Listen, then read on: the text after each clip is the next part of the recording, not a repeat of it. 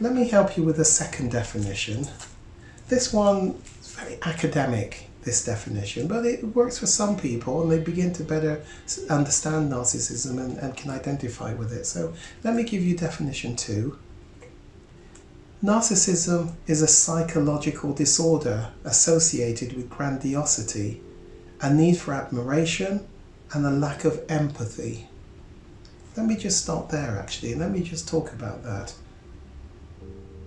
I often think that empathy is quite the opposite to narcissism.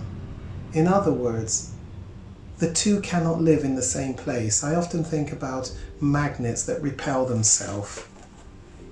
Empathy, one magnet, narcissism, the other, cannot coexist in the same place. They push against each other.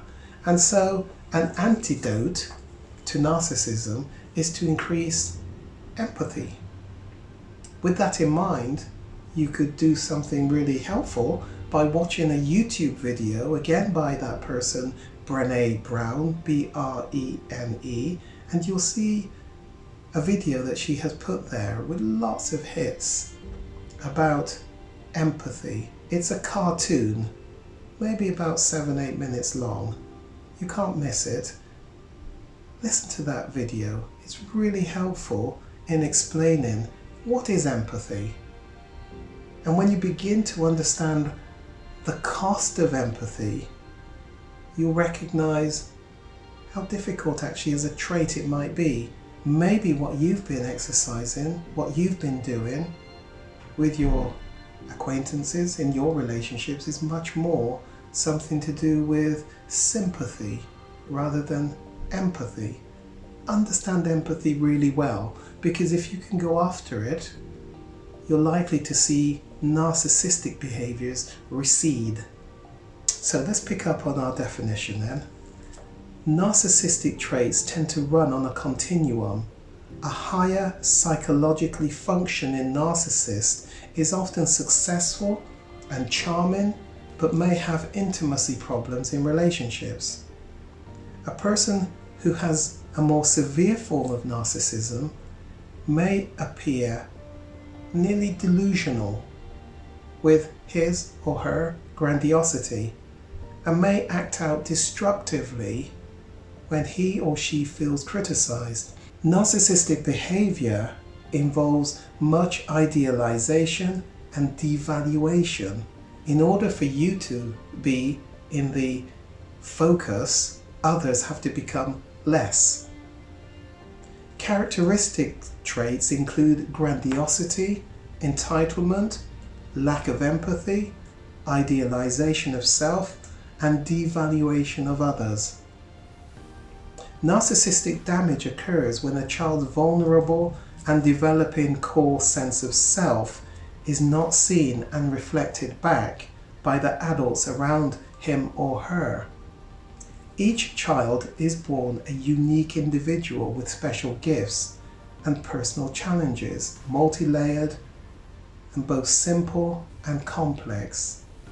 For any one layer to develop, that part of the child needs to be seen, heard, and understood and valued. You see, this is where some things don't go well in childhood, and the childhood development place holds a lot of keys to the development of, we call it the fragmented self, but also to, of course, the development of sex addiction, which is all about self-soothing.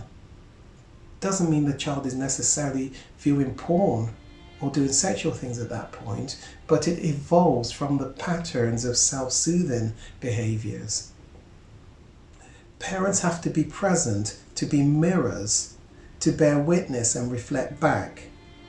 Healthy, grounded parents help young people build a frame of reference for living.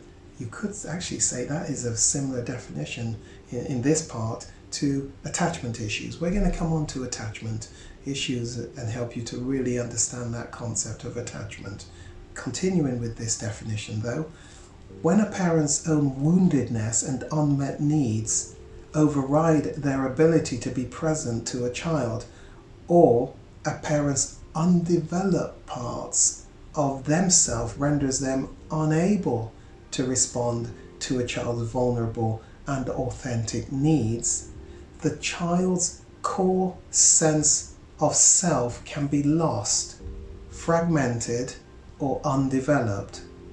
The loss, fragmentation, and undeveloped and lost child enters a cold, cruel world, ill-equipped to relate, to define fulfillment from the inside out, and connect with the spirit of life. When our primal wiring meets the world we live in today, characterized by disconnection at personal, family, and social levels, we experience a helplessness and a aloneness that is beyond what we are biologically prepared to embrace. Narcissistic wounding is sometimes referred to as the emptiness wound.